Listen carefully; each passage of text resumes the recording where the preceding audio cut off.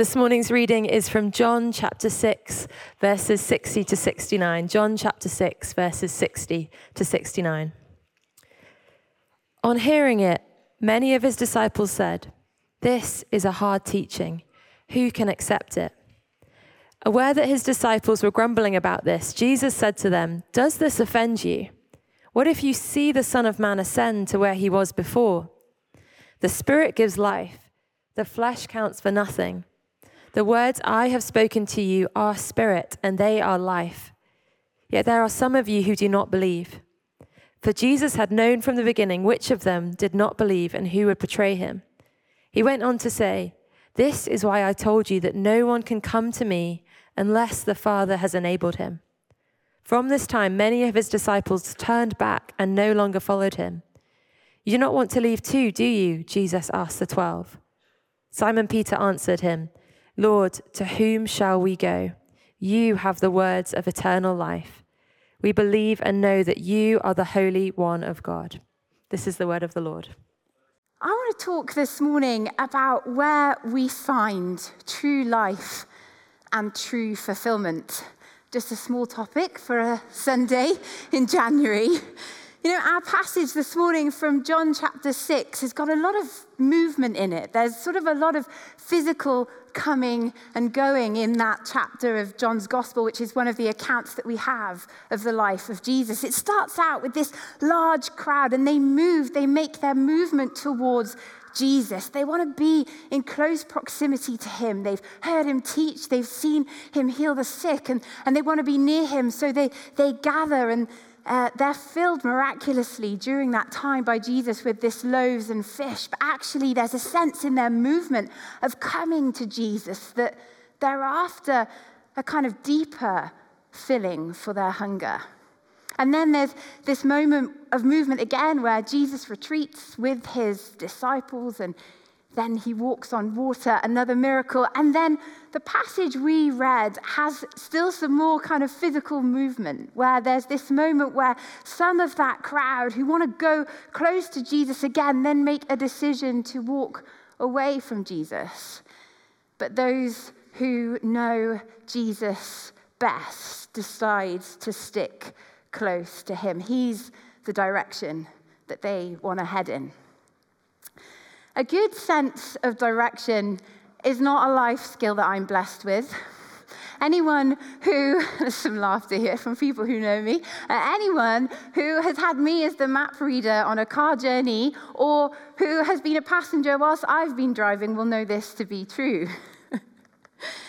I actually enjoy driving, which is quite a good thing because I often find myself unintentionally driving a lot more around a place than most other people do. I'm quite sorry still to my high school friends, Alex, Daniel, Georgina, and Samantha, who had me as their allocated guide for our Duke of Edinburgh expedition.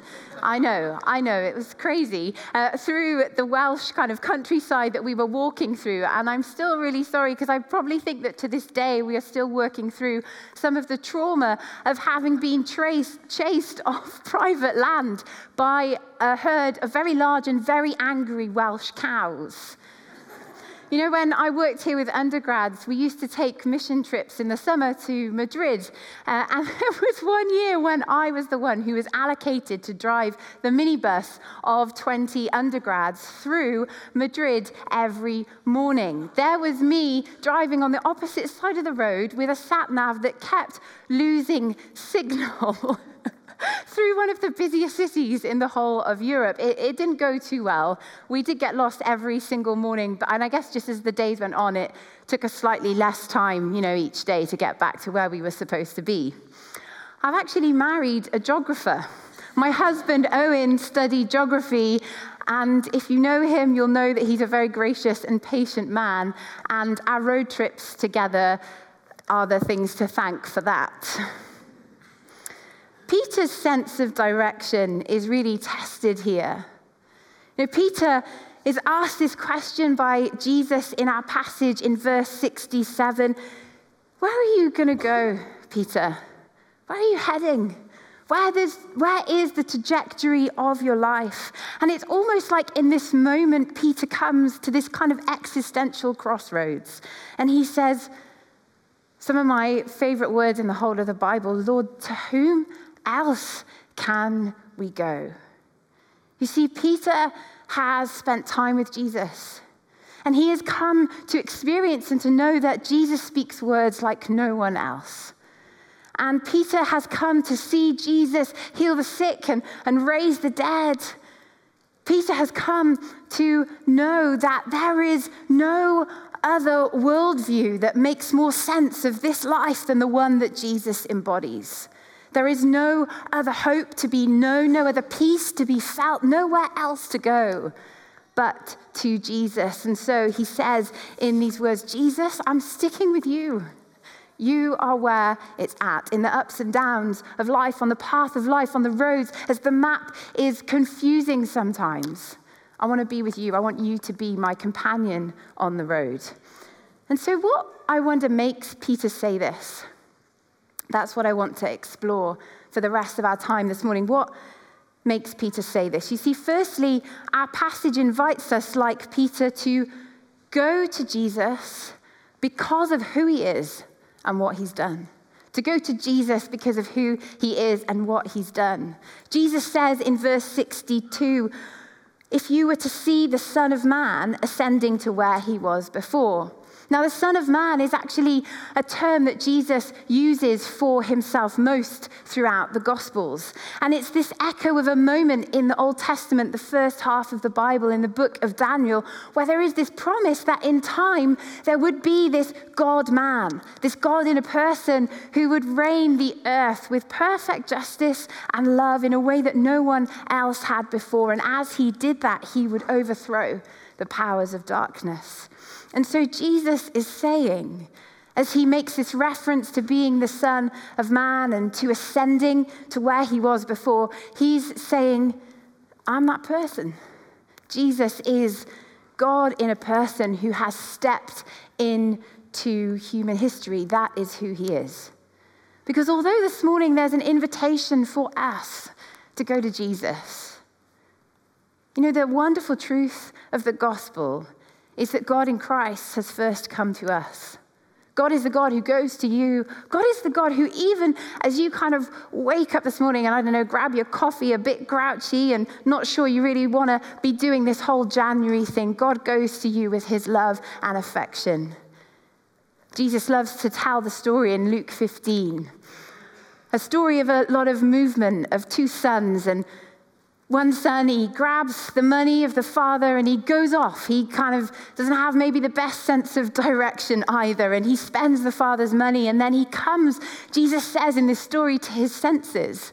And there's this moment where he realizes that actually life in all of its fullness and true life and fulfillment is found in the home of the love of the Father. And so he starts running to the home of the Father. But what is wonderful about this story Jesus tells is that even before he gets there, on that road coming right towards him is the Father who loves him. And Jesus tells that story to show us that that is what the love of the Father is like for us. This morning, that love comes towards you, doesn't reject you, but comes to meet you in his Son. And Jesus mentions here his ascension, doesn't he? Following his death and resurrection, Jesus would return to the Father. What is it that the ascension says to us? Well, the ascension says to us that there is one in heaven like us.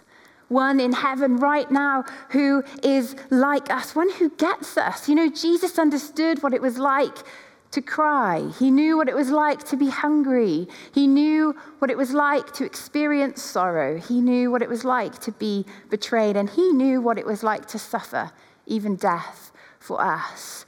Go to Jesus today. Go to Jesus this week. Why? Because of who he is and what he's done. He's the God who is like us. He gets our humanity. He gets our weakness. He understands and he sees you this morning. You know, this really matters to me From my childhood, because of my family's story of health challenges and disability, it has always really mattered to me that the God that my family worshipped had something to say in the face of suffering and unanswered prayer. One of my close friends, and we've known each other for years, we were in high school together. Thankfully for her, she wasn't on that Duke of Edinburgh trip with the cows in the field. And we chat about God, and she thinks quite differently to me. It's blasphemy for her and her family to imagine that Jesus was both fully God and fully human. You know, it's unthinkable for them that the God that their family worship would come into the world and suffer and be mocked and even die. But for me, that truth has always been so compelling and convincing of the reality of the love of God.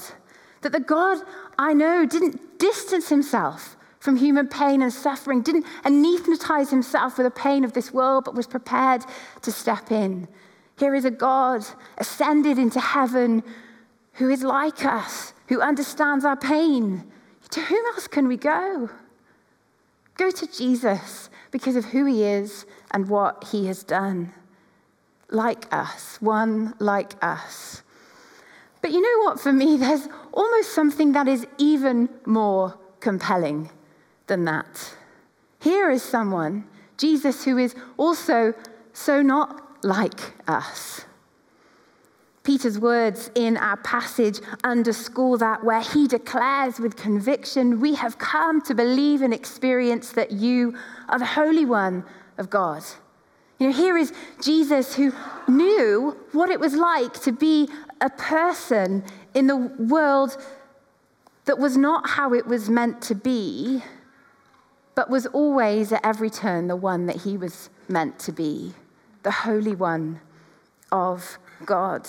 To whom else can we go? Go to Jesus because he understands us in our weakness and suffers alongside us, but go to Jesus because of who he is, one who is also not like us and therefore able to save us from sin and from death, for that's what he came to do.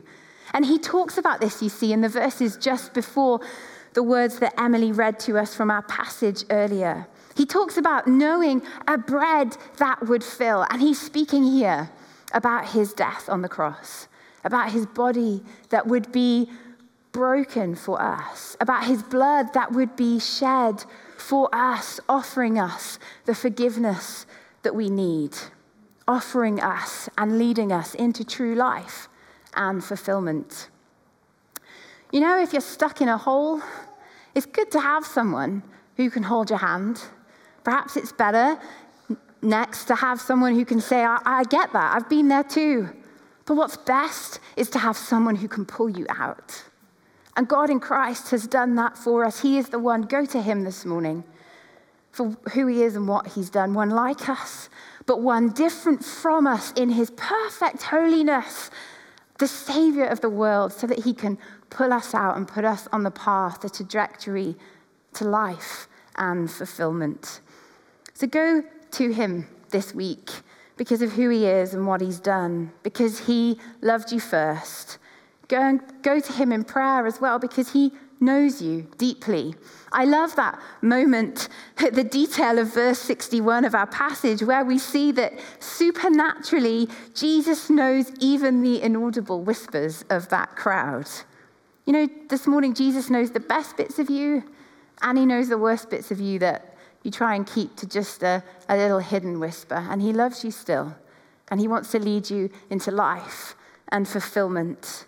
So go to him tomorrow.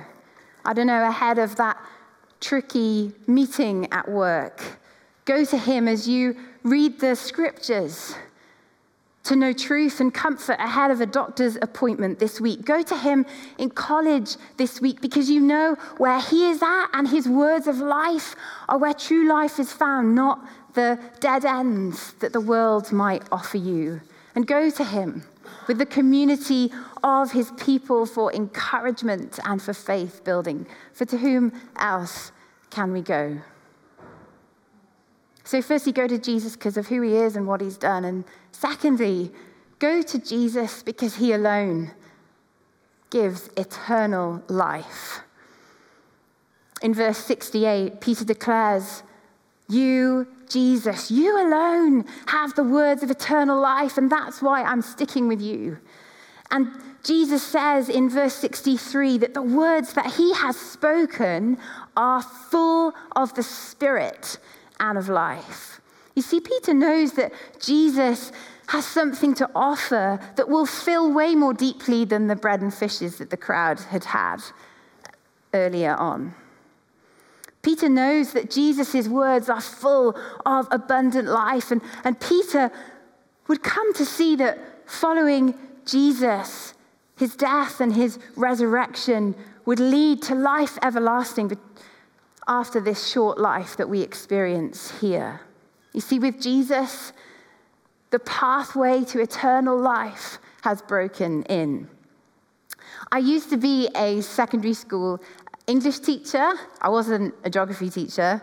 That would have been a disaster, wouldn't it? I loved being an English teacher. It was really fun. It did also mean I often had a room full of teenagers who couldn't care less about Shakespeare or the effective use of semicolons. One of my pupils was called Mark. Mark was this brilliant scientist. He, the sort of kid who would get awards for being great at science. And in the GCSE O-level English exam, they had to do this précis question where you'd summarize like a newspaper article. Does anyone remember having to do things like that? Yeah. And Mark was brilliant at this. Short, to the point, concise, 10 out of 10 Mark, well done. But when it came to Mark's creative writing, sometimes his sentences went a bit like this. It was January, stop. I made New Year's resolutions, stop. That was fun, stop. Only lasted 5 days, stop. Time and time again, marking his work, I'd write in the margins, Mark, don't put the full stop too soon. Jesus, the one, the only one to whom we can go. Through his death and his resurrection, he finishes off the sentence, inviting us not to put the full stop too soon, because only in him is there life eternal. Life beyond this short, brief life. He is the one, and in the power of his Spirit, the Spirit that raised Jesus from the dead, we can know that abundant life to come. But it's also, as we wait for that day, an abundant life that we can experience here and now by the power of his Spirit. As we know his life-giving words and the work of the Holy Spirit, of whom he speaks here in this passage, empowering us, infilling us with that which would last beyond just this feeding, this physical feeding of bread and fish. The power of the Spirit who is with you tomorrow in your workplace, in your community, as you raise your family, as you perhaps sense loneliness or struggle financially. The Holy Spirit, that eternal life breaking into the pathway of the road that you are walking on, even today. Do you know the Holy Spirit with you? Do you know him with you? Will you go to Jesus as the one alone who offers eternal life? Abundant life now and abundant life to come. A couple of months ago, we heard that the story of one of the undergrads, he's now actually doing like a Teach First course in London, going to be a teacher, a guy called Nathan, who came to faith last year through Alpha. Some of you may remember him sharing his story. And Nathan, he grew up culturally Hindu, and through real suffering as a kid, losing his mum at a young age, had so many questions about God and faith and life and eternity. And he came into church. He was an undergrad studying here at the uni, and he came into this church. And then he did Alpha, the Alpha course. We were hearing about that this morning, starting on Tuesday, 7 o'clock here. Do Alpha. He came to the Alpha course, and week by week, he saw who Jesus is and what he's done. He saw that only in Jesus is there life eternal, and he came to experience as his life was transformed by the work of the Spirit, the reality of that Spirit and life breaking in to him. And as he was sharing his story, I loved hearing about how he was saying that Since that day when he gave his life to Jesus, when he went to Jesus, as it were, his friends around him have been saying, Nathan, what's going on? You've changed. And Nathan is saying to them, yeah, that's the work of the life of the Spirit of God in me, transforming me. I know, says Nathan now, true life and fulfillment. So go to Jesus because of who he is, what he's done. Go to Jesus because only in him is eternal life, abundant life to come, even beyond death itself, and a life which breaks into the road we're on here and now by the work of his Holy Spirit. And thirdly and finally, go and take your friends to Jesus. I really love Simon Peter. I think he's great. He makes me smile. I kind of imagine that him and a few others of the disciples are like the naughtiest kids in the class. And here is Simon Peter, speaking out like he often does. And many of you may know what happens with Peter, that actually when the going gets tough and Jesus is arrested, and we can read of this later on in the Gospels, it gets pretty risky and uncomfortable to follow Jesus. And where before Peter had been so certain that the trajectory he wanted in his life was right close to Jesus, at that moment when it's most tricky and uncomfortable and hard, Peter denies knowing Jesus. But what's so beautiful about his story is that, again, when he couldn't really go to Jesus, after Jesus' resurrection, we have this brilliant account at the end of this Gospel of John of Jesus going again to Simon Peter and calling him afresh to the purposes of his life and showing the grace and the love of Jesus, showing the trajectory ahead for him. And a big part of that for Simon Peter is bringing people to know this Jesus that has changed his life. You see, it's really normal, isn't it, in life to share the things that we love most. We do it with good restaurants we've been to or good films we've watched. We do it with good series that we've started watching on TV. Owen and I have just started watching something, and I've been telling lots of you about this. Sharing what we love most is a very normal thing to do. It's not weird. It's not unusual. It makes so much sense. And so if this morning you know what it is like to have the God of the universe come to you, and if you have, as it were, gone to him and responded to him, if you can say, to whom else can we go? Only Jesus has the words of eternal life. Then take your friends to Jesus too. Bring them to Alpha. Introduce them to the God who knows them deeply, even those little whispers that they keep hidden. The God who only in whom we can know eternal life. I wonder, who this week are you gonna, as it were, go and take to Jesus? Go and read the Bible with, go and pray with in your workplace, in your college, as a mum at the school gate. Which friends do you long to take to Jesus? Yesterday, I had the privilege of being with my grandma as she comes towards the end of her life here on earth. My grandma didn't grow up following Jesus, but as a young adult, she went along to a series of talks in Llanelli. And during that, her and her cousin and many others actually, as it were, went to Jesus and said, yes, to whom else can we go? He's the one in which true life and fulfillment is found. And ever since that day, as a young adult, she has been going to Jesus daily.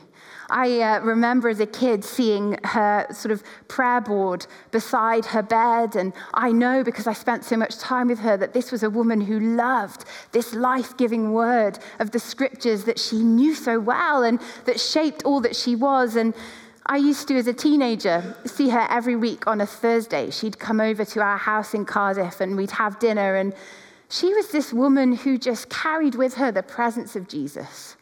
She was this woman who just, in the most gentle way, would carry the presence of the Holy Spirit with her. You know, she went to Jesus, as it were, all those years ago. And in the coming days, perhaps even hours, she will go to him, into his everlasting arms, and will experience the reality of the place where there is no more crying or mourning or sadness or pain or death. She went to Jesus. She will go to Jesus. And you know, Mary Morgan, my grandma, she was a fantastic evangelist. She took a lot of her friends to Jesus too. I can remember her telling me in her 70s about how she was doing something like Alpha with all the neighbors on her street because she longed for them to come to know the life and fulfillment that she had known. To whom else can we go in the face of death? To whom else can we go even when others are turning away from Jesus? To whom else can we go for that meaning, for that purpose, for that fulfillment? Only Jesus. Go to him this morning. Perhaps you, like my grandma, made a decision to follow Jesus many years ago. Well, I want to ask you this morning, are you going to him afresh? All that you are, all that you have, all that you hope to be, go to him this morning. And perhaps you've come here and you've never really said a yes to Jesus as the path for your life. Go to him this morning. To whom else can you turn?